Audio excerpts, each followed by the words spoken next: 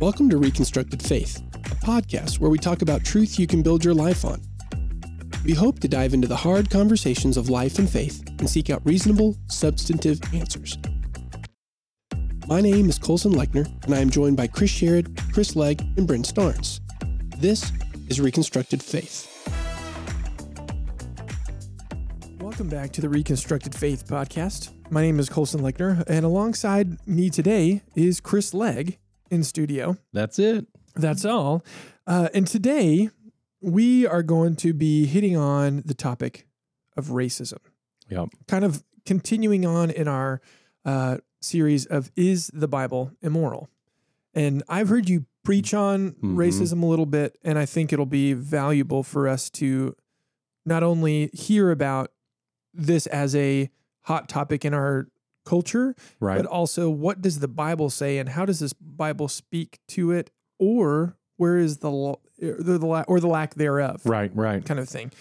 So I guess if somebody comes up to you and they're asking you this question, kind of what kind of is your first thoughts? How do you kind of engage with? Well, it's interesting because I feel like, and some of this came out in our conversation on slavery as well, because of the way slavery and race overlap here in the United States.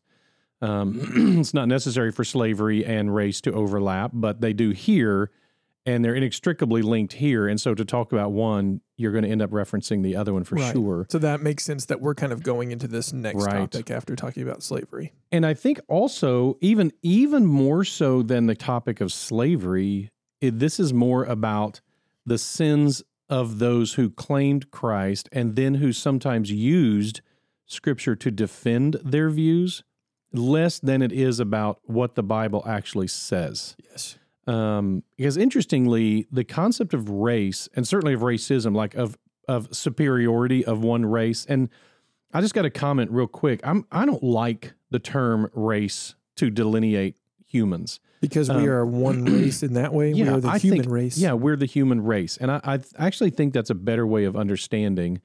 And maybe someone might say, well, that's a privileged way of understanding. And I certainly acknowledge that may be the case. I'm not dividing out that what we sometimes put under race isn't real. I think it is real. There are cultural differences, there's historical differences, there's all types of experiential differences, and what people experience with that is real. And it isn't that the concept of ethnicity isn't discussed scripturally, because it is. It's just mostly in the New Testament, and mostly it is about Jew and Gentile. And so we'll get there in a minute, and we'll talk about that a little bit, and what the Christian perspective on the Jew and Gentile breakdown was. But what's interesting is when it comes to the differences between humans based on ethnicity, the Bible is either silent about what so much of what we deal with today, or it is clearly condemning of anything we would call racism. Meaning, and I'm going to use the classical definition of racism here, meaning the mistreatment of or a difference of opinion of someone based entirely on race or exclusively on race. And so that I would reach certain conclusions about an individual with no more information other than their ethnicity. That would be racism. Or I would treat someone differently based on nothing but their ethnicity. That would be racism. And the difficulty here is Christianity was part of the foundation of the United States of America, and the Judeo-Christian ethic was part of the foundation. That is, I don't think that's disputable. The problem is slavery was also part of the foundation, and ethnic slavery was also part of the foundation of the United States. And so those two get naturally combined. They get integrated in ways that they probably don't need to be integrated. They would not have normally been integrated, I guess I should say. And then to make that much, much worse, sometimes the Bible was used to defend decisions about racism. And I think one after the other, if you look to the Bible, it doesn't even take like a Bible scholar that if someone says, well, yeah, go look at this passage, and you read that passage and you say, there's just nothing there to defend this. There's nothing whatsoever. So I want to go over some of the basic teachings in the Bible about what we might call race or ethnic differences. And keep in mind, the Christian Bible is founded on the principle of a first couple, that there was this Adam and Eve character. There was this first couple that existed that were separated out or created independently. And so by definition, the Judeo-Christian worldview has to be that we all have a common descendant. Now there are plenty of people in modern Christianity who don't believe that anymore. They believe that the account of Adam and Eve is more mythical or an analogy or something like that, which may or may not be right. That's worthy of its own discussion at some point, maybe down the road. And that's not what our main point is here. But regardless, it should automatically undermine any of our concepts that it would be okay to be racist as a Jew or a Christian, because the belief is that we all would descend from the same couple. So what exactly are you doing when you're being racist, except saying, I am mistreating someone who is genetically related to me based on some single attribute, their some phenotype, something about their genetics that shows on the surface. And I think it's a silly concept. And I think the more we understand about genetics, yes, we can tell people's ethnic backgrounds from their genetics. But then what's been shocking is when we learn that two people from two different, quote, races are often more similar to each other genetically than two people within the same, quote, race. Really? I don't know if I have the citation handy. I may by the end of the time we're talking, but when I was getting ready to teach on this, at one point I discovered a study where 3 different geneticists had compared their own genes and discovered that percentage basis, there was, I don't remember what the breakdown was, but 2 that were of different, technically 2 different races were actually genetically percentage-wise more similar than the 2 who were the same race. And so, because ethnicity, what we would call ethnicity, is only one part of our genetic makeup, and it's not as this unified factor. It just isn't. And that's, for example, if it was, ask yourself: do you think you have more genetically in common with an African American man or with a Caucasian woman? Well, there's bigger differences between male and female, right? Because race is not somehow some defining factor that overwhelms anything else.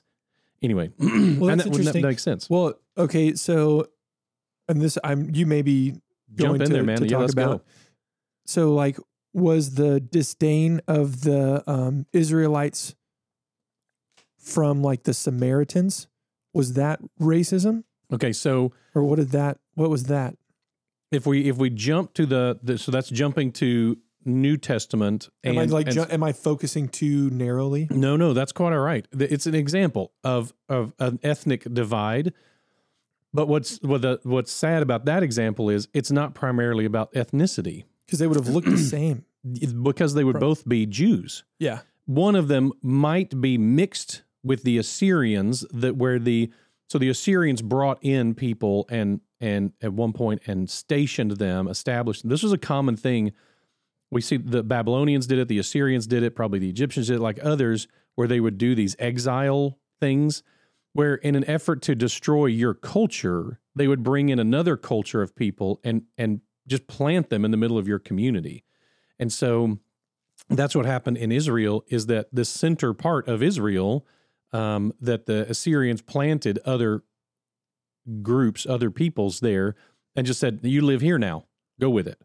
And so, of course, there was some intermarriage, and the more intermarriage there was, and then there was also some different practices. So you start getting this weird several hundred-year back and forth that's pretty ugly between what were called the Samaritans and the Jews at the time. And that lasted up until the time of Jesus, where it's like, well, you guys are not full-blooded Jews anymore, so you can't come to our temple. And the Samaritans are saying, good, we don't need a temple. We have our own mountain, and we're building our own temple, and this is now our temple, and you can't come to our temple. And the Jews going, wait, you can't have a temple that's not our temple. And it just turned into this literally, people died in this back and forth conflict, and they would, attack or burn or each other's holy relics. And so for several hundred years, it was really ugly. But the irony, or sad irony, is it was less about ethnicity, and more about you've mixed, and maybe you can't enter the temple because mixed Remember, Gentiles could only go into the Gentile court in the Jewish temple. And so are these Gentiles or are they Jews? Well, a lot of them are probably Jews, but they identify as the Samaritan group, and they have their own religion now, and it just became this ugly division that was affected by ethnicity, but and location where you lived, and some of it was not by choice.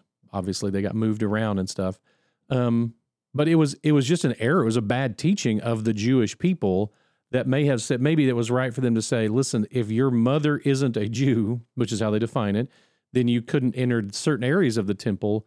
But remember, God's teaching all through the Hebrew Scriptures, what we call the Old Testament, was all about how well you treated sojourners. And so people who the Assyrians brought in and stationed, hey, you now get to live here, well, they should have been treated as special people. Maybe they can't enter that one little section of the temple, and it is one little section of the temple that they couldn't enter. But everything else, they should have been honored and loved and treated with hospitality and anyway, all the different things should have been there. And so there's a failure to follow the biblical principles that led to the Samaritan and Jewish divide. Okay.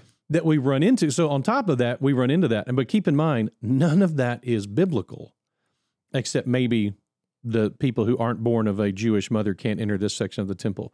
None of the rest of it is biblical. And that's actually, it became this ugly division that Jesus, remember, the main purpose of Scripture is this guy named Jesus, and Jesus kicks this whole thing in the teeth.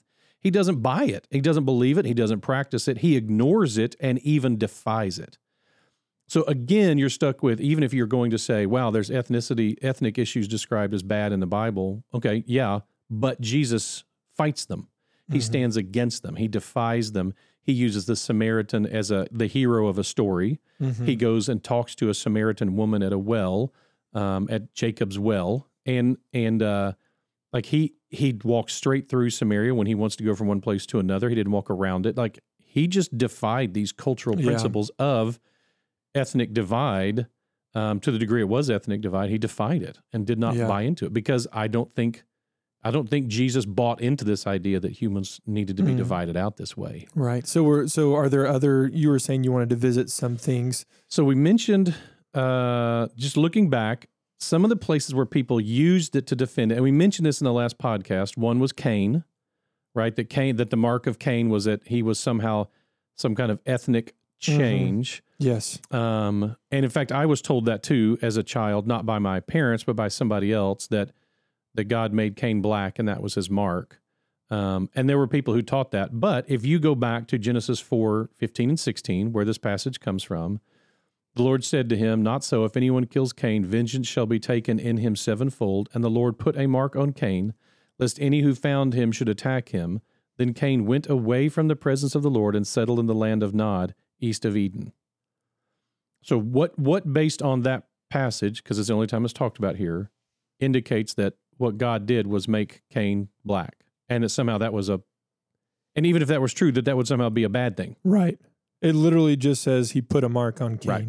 There's nothing about so everything color, would just be an assumption. All assumption, all supposition, all of it, 100%. So worthless. Yeah. In this conversation, it literally is worthless. There's nothing there at all. Aside from the fact that now we know that the more ancient the expression of humanity we find, the more likely they are to be either from the Fertile Crescent or from Africa, which neither of which are Caucasian. So you wouldn't consider, you might consider the opposite if you were supposing something. If you were going to suppose it, you'd be better off betting that he was black or dark skinned and God made him white. But even that is totally right. Fiction. Exactly. Total fiction. Okay. So that's Genesis 4:15 and 16. Right. And then, of course, we have the Tower of Babel. Yes. Which is Genesis 11. But here, what you have, so here's the passage. "Therefore, its name was called Babel, because there the Lord confused the language of all the earth, and from there the Lord dispersed them over the face of the earth."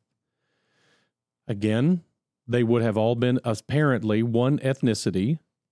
This is deep Old Testament. Right.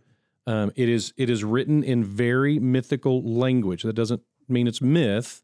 I'm one of those who falls into I think this is what's called mytho-history. That's my opinion, which means it's the type of speech that it is history told with the language of myth. Okay.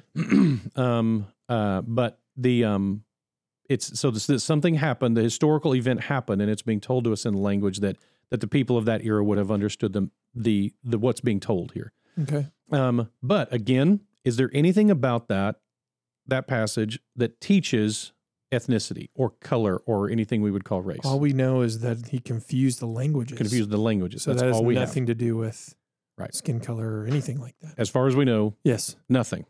And there's nothing else within that story that would indicate that either. Nothing. Interesting. So that's the Tower of Babel. Okay. We also have, of course, the story of Noah. So I did those out of order. Noah would be second in order.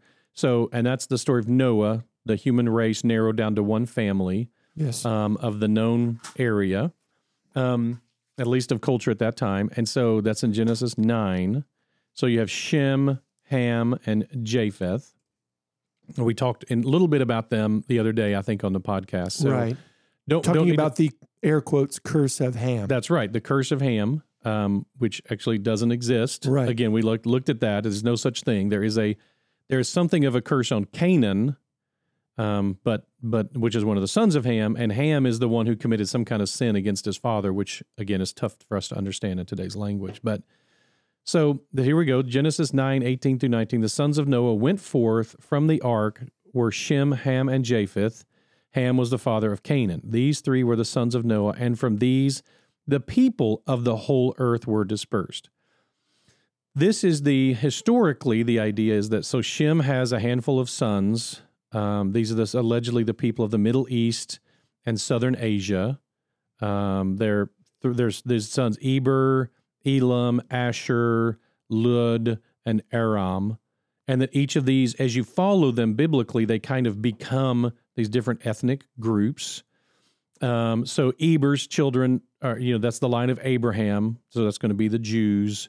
Elam, the Elamites, east of Babylonia, Asher become the Assyrians, Lud becomes the Lydians, Aram becomes the Arameans of Syria and Mesopotamia. So these are all familiar. A lot of those sound familiar, I've heard of those.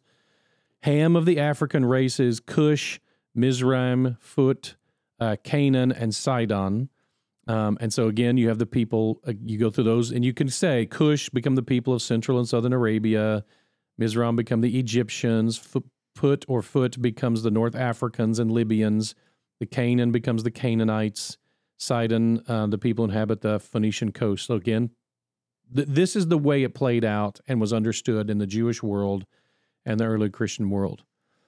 When we get to the end of that, even if you accept all of that as not as something more historical than merely mytho-history or merely an account that made sense to the people at the time, whatever. If you take this as very specific literal history, which I'm totally fine with, what are you left with that implies that the races are divided out and somehow inferior or superior to each other?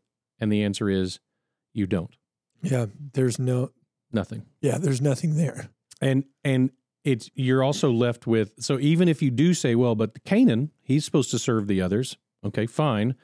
Then if you say Canaan and his offspring, which is not abundantly clear, but okay, I'll give you, Canaan and his offsprings are supposed to serve his brothers and the other sons. Well, that would be the Canaanites who lived in the Middle East, in the land that we now call Israel, that area, and are not from Africa. Right. They did not go to Africa. They did not invest in Africa. That's not where they're from. And so you would still be stuck with, even if you're going to make that case, you're still stuck with no case whatsoever, except, and this is what strikes me as significant, except that they're all equal. That there isn't an authority structure built here. There isn't any of that. What you do have is later Abraham and his offspring being chosen by God as a race that he is going to lead directly. Yeah. That's it. That's all. Later. Okay. That does not leave you with somehow the children of Japheth, white people, somehow being superior to the children of Ham, people from Africa. Like that's just not there. Yeah. And so it's really hard for me to understand how anyone in good faith, I believe they did, some of them did, but it's hard for me to understand how in good faith they did that. And then, of course, we get into the intermarriage conversation, which was abused. Yeah. Oh, can I ask you a question? Yeah. What is the idea? Is that idea that you were like the curse of Ham, that was kind of handed down to Black people? That whole notion. Yeah. Is that an American notion? That's a good question. I think it's a Western notion. Okay. And I don't know of any argument from it that was not used to defend already established either racism or ethnic divides. So it was used to kind of prove it wasn't like after something had been established. Yes. Okay, cool. Okay, so here's what's interesting. You're left with a weird circumstance historically. When I teach Bible history, it's kind of interesting because I will include in my Bible history class what's going on in other parts of the world. And so the world did not technologically advance at the same pace. For several reasons, whether it was necessity, being the mother of invention, and so, or whether it was freedom, or whether it was resources, but the world did not. Every different part of our planet did not develop at the same pace technologically. So you've got African and Native American and Native Australians who had not yet invented the wheel or pottery. At the same time that you've got some Western cultures, and they've got temples and philosophy and written language and all kinds of technological advances. What happens when those two cultures, and that's what matters, is cultures run into each other. The Western culture is we're superior. They're like animals because they're still dragging around their stuff themselves. We literally have now invented like chariots. And so the natural tendency was for when those cultures ran into each other, was for certain cultures to see themselves as superior. I think probably what you would find is that when they did that, they then went to the Bible to explain this. And what made sense to them was, these people are cursed and they're lesser humans and therefore they're supposed to serve us. But that's being read into the passage. It's being read into the passage. It is not in the passage. There's nothing there at all. Again, unless you want to say the offspring of Canaan should be everyone's and the whole planet's servants. The problem is there aren't really any Canaanites left, which is a bummer if you want free slavery.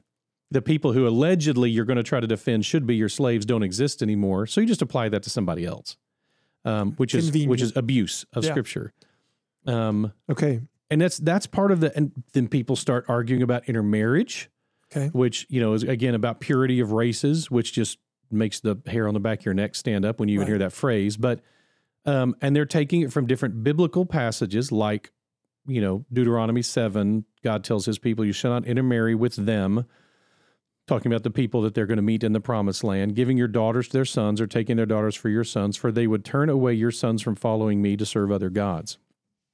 Now, here's what's vitally important to keep in mind is people go like, racists should not intermarry from passages like that. One, clearly a passage, again, learn your hermeneutics, it matters.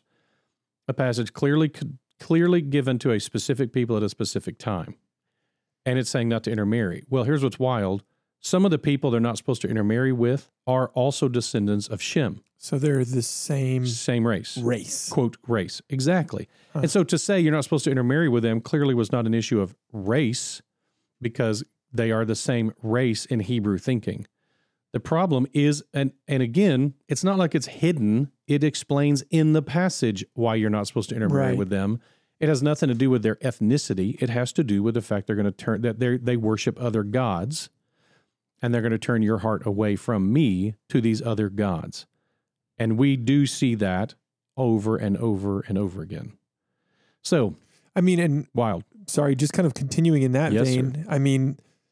The idea of being, quote, in the Christian, using Christianese being unequally yoked.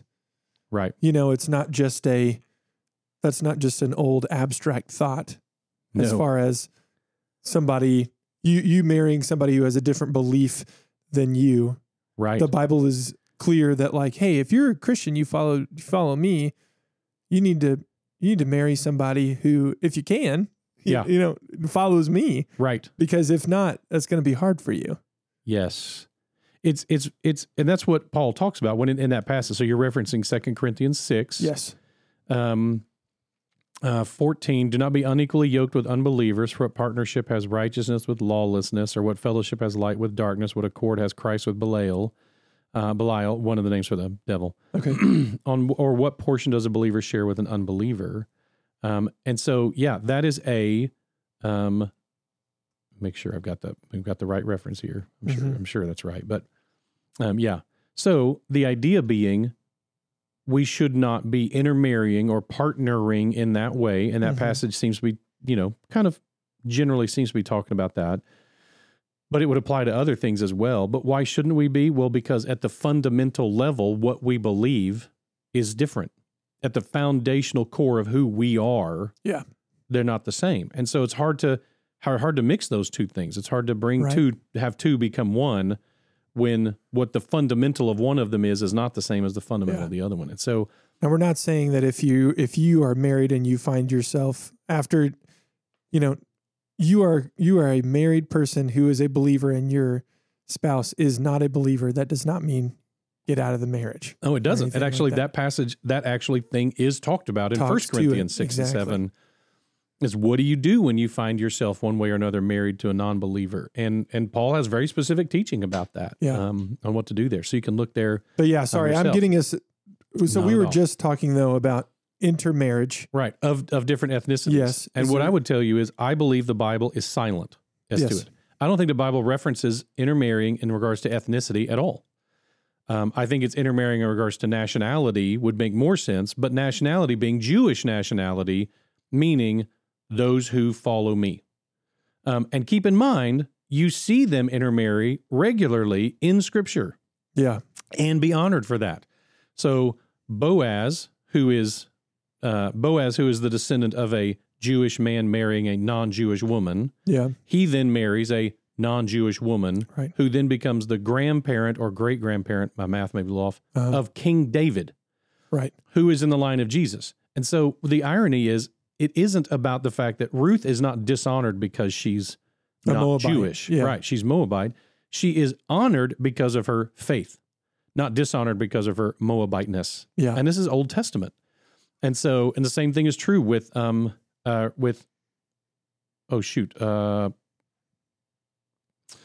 one in Joshua, Rahab. Okay. That Rahab also from Jericho, not a Jew. And yet she is honored because of her faith and is included also in the lineage. I mean, that's Boaz's mom. Right. And so it's a fascinating picture of, okay, so clearly the biblical picture is not about intermarriage ethnicity. It's about intermarriage faith. And that's what's being, the most important thing is not shared. That's going to make, a marriage is hard enough without that kind of thing. Yeah. When we get into the New Testament, then we start having teaching that is rampant in the New Testament about the unification of the ethnicities. Now, what it's talking about all through is the ethnicity of Jew versus Gentile, any Jew versus any Gentile, and that is all through. The book of Romans is all about that. Colossians mentions it in detail. In Colossians, you have that here there is no Greek and Jew, circumcised and uncircumcised, barbarian and Scythian, slave or free, but Christ is all and in all. So Jew or Greek, circumcised and uncircumcised, those are another way of saying Jew and Greek. And then barbarian and Scythian, so no matter where you are on the education level, whether you're the top of the line or the bottom, you're just some, whatever, no matter where you are, ethnic perspective, it's irrelevant in Christ. And we see that taught over and over again. In fact, again, in Ephesians, one of the strongest letters that Paul writes, in chapter 2, he writes about this division being ended forever. Christ has been preached to those who are near, the Jews, and to those who are far off, the Gentiles. All have been brought together in Christ. And so I referenced, I think again in the last podcast, how much I love the Acts 8, Acts 9, and Acts 10 conversions of, in Acts 9, in Acts 8, we have the account of the Ethiopian, and an exceptional Ethiopian. In Acts 9, we get the conversion of the Apostle Paul, or from Saul to Paul. In Acts 10, we get the conversion of Cornelius, the Roman centurion. And I think that's absolutely intentional. And I think it's there to show us that the gospel is for all the sons of Ham and Shem and Japheth. And I think that's as clear as it can be through Scripture. And the problem is, then you're stuck with this teaching. If I consider the stake in the heart of any Christian racism or race supremacy, whatever. Yeah. The idea that one race is supreme to the others, which is absolutely unbiblical. Like, that's even more impossible to find. And the thought that someone would use Scripture to defend racial supremacy is, if it wasn't for the centuries of horror, it would be laughable. Yeah. And everyone who wrestles with this, who says, man, the church has really messed this up at times, you're right. The church did mess this up, and the church has faced a lot of consequences for it. The founders messed this up, and we have faced consequences for it, rightly so. And it's heartbreaking now to realize the pain and suffering that was caused, once again, through an abuse of Scripture. Not a use of it, but an abuse of it, not appropriate use. I can find essentially nothing in the Bible that encourages anything that we would call racism by modern standards. I don't see it. And you've got passages like, if anyone says, I love God and hates his brother, he's a liar. And so I think this idea all through, that's in 1 John, all through these ideas that the love of Christ transcends any other division we would put in place.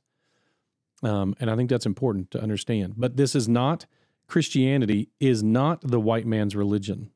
Mm-hmm. In a weird way, unfortunately, the Western world conquered Christianity and took it as their own, or maybe as our own. But that was never true Christianity. Christianity isn't conquered that way. The following Christ either conquers you, or you are conquered by yourself. You don't go out and conquer him. It's not how that works. And so I think that's part of why we've seen so much abuse from this and other issues over time, is that I just don't see the concept. So sadly, I think that the deconstruction that people do is they connect racism to a culture, and then they also link Christianity to that culture. And they've seen how Christianity has been abused to defend racist thinking or racism, and it's unfortunate. It isn't the Bible's fault. It isn't God's word that was wrong on this. It is us that is wrong on this. It's humans that are wrong on this. And so I think there's every reason to be offended by the way the church or people in the name of Christ have abused this over time. I think that's totally appropriate to be offended by that. I think that's yet another good reason to deconstruct your faith in humans, though, not necessarily Scripture. Right. What else do we feel like? Is there anything else here that we see? Like if you are not, if you're not of the Jewish race, we all should be just super grateful that the gospel proceeded from the Jewish culture out into the whole world. But I would go so far as to say that the Caucasian, melanin helps you go to sleep. Melanin difference is not significant. It doesn't mean anything. It means nothing. It offers no advantage in Christianity as biblically taught. None. Yeah. If anyone had an advantage, it would be the Jewish culture, and that certainly is what so much of the New Testament is undoing, is reminding everybody, no, this gospel is for everyone. Mm-hmm. Even keep in mind, so I just got a comment, just keep in mind that what made the Jews so fascinating in sociologically, historically, is that they were really the first culture to come out and say, it isn't that this is our God, it's that we are his people. It isn't that we've chosen him, we've created him, we've made him, we've designed him. It's that we don't even particularly like him a lot of the time. We don't like this God. We fear him a lot. He seems really holy, and yet he's going to live with us. And man, that doesn't always work out well for us. I'm not sure we're a fan of this. And God is saying, yeah, I didn't ask. I'm telling you that I'm choosing you as my people. The idea that they created this, no one would create a God like this. No one would do that. He's so disappointing in some key ways. I mean that from our perspective, not his. Yeah. But it just, he lets them down when they want certain things from him. And so they were the first people that when people would show up and go, oh, this is your God, their answer would be like, no, we're just his people. And that was a difference. They didn't create him. They didn't invent him. They didn't whatever. That's why you get that wonderful account of Joshua walking out into the desert when they're around Jericho. And there's the big soldier that's magically standing there with the giant sword. And Joshua says, are you for us or for our enemies? And he says, neither one. I work for Yahweh. Right. Like, wait, doesn't that make you on our side? Like, nope. Hopefully that makes you on my side. But that's not the direction that goes. Is God on your side? I mean, are you on his side would be a much more intelligent question. Huh. And I think we run into that. That's so different from us. It isn't that God chose them because they were superior. It isn't God chose them because they were somehow better than everyone else. It's that God chose them because that's who God chose to choose. Yeah. And that's his prerogative as God. He's not just another God in a whole series. Yeah. Anyway. Another thing I wanted to ask specifically about that is, and if I know this is a little bit unrelated, but why has there historically been so much disdain and disdain for the Jewish people and anti-Semitic? Sentiment all over the world, not just in Germany or whatever. Like, is there historical reasoning behind that? Is it just, hey, this is humanity? Part of it is, this is humanity, and there we want people someone can to be blame. picked on. Yeah, we want to blame. But part of it did proceed, again, from bad hermeneutics. Welcome to our friend Bad Hermeneutics. When people began to blame the Jews for the death of Christ. Oh, okay. And so, you have the passage of the Jewish people who are part of the execution of Christ saying, his blood be on us and on our children and our children's children, and calling down a curse on themselves. Essentially, if Jesus is innocent, then we call a curse on ourselves. Huh. And so, but you have the Romans doing the killing, and Jesus clarifies that. I mean, Jesus clarifies, no one, I lay down my life, no one takes it from me. So it's not like, the Jews are somehow ultimately responsible for killing Jesus. It's not that the Romans are ultimately responsible for killing Jesus. Right. It's in weird ways, it's not even my sin that's ultimately responsible for killing Jesus, although that would be I would be a much better target than a race of people, an ethnic group of people. The Romans had the authority, the Jews had the impetus. Certainly that's part of the history of the story. But it wasn't just some guy dying on a cross. If that was the case, you go like, oh, the Romans did it. Like, yeah. But the truth is, he makes it very clear that God the Father decided, the Godhead decided, this is what we're going to do. Now we're going to redeem the race of mankind. This is the plan. And Jesus says, I lay my life down. No one could take. How insulting the thought that the Romans or the Jews or my sin was powerful enough to force him onto the cross. No, he chose it. He's God. He didn't have to do any of this. So the final decision maker was him.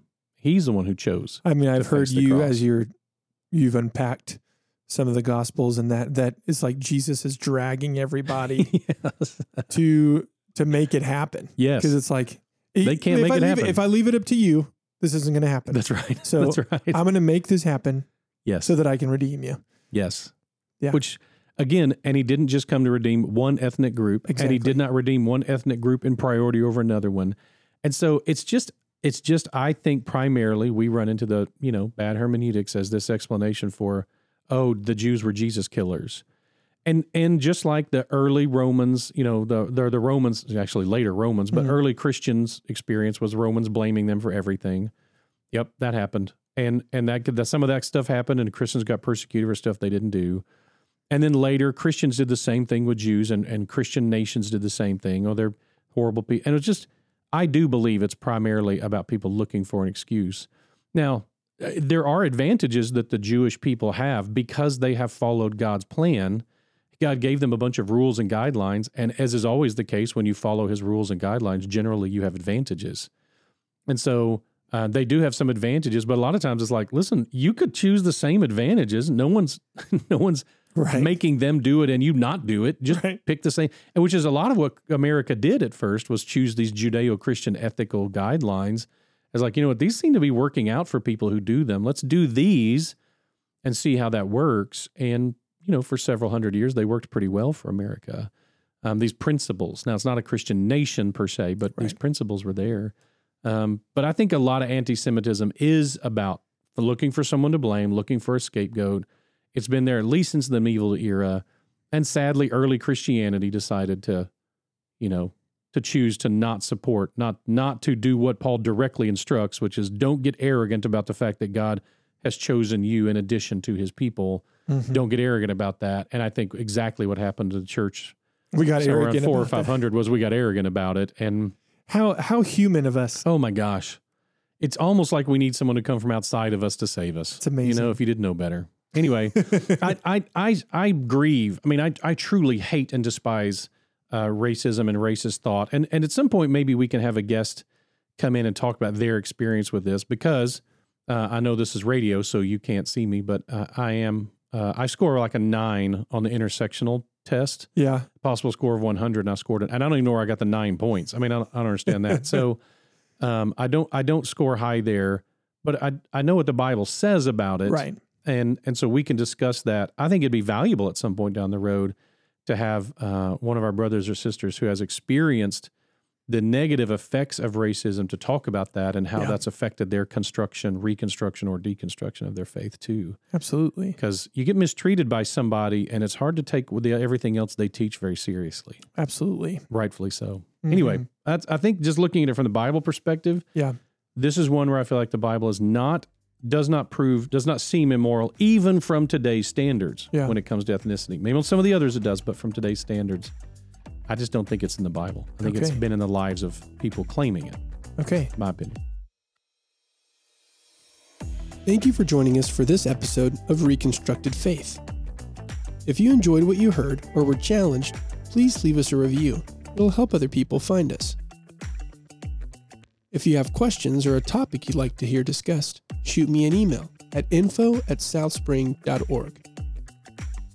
Reconstructed Faith is a resource of South Spring Baptist Church. Remember, don't give up, trust God, search for answers.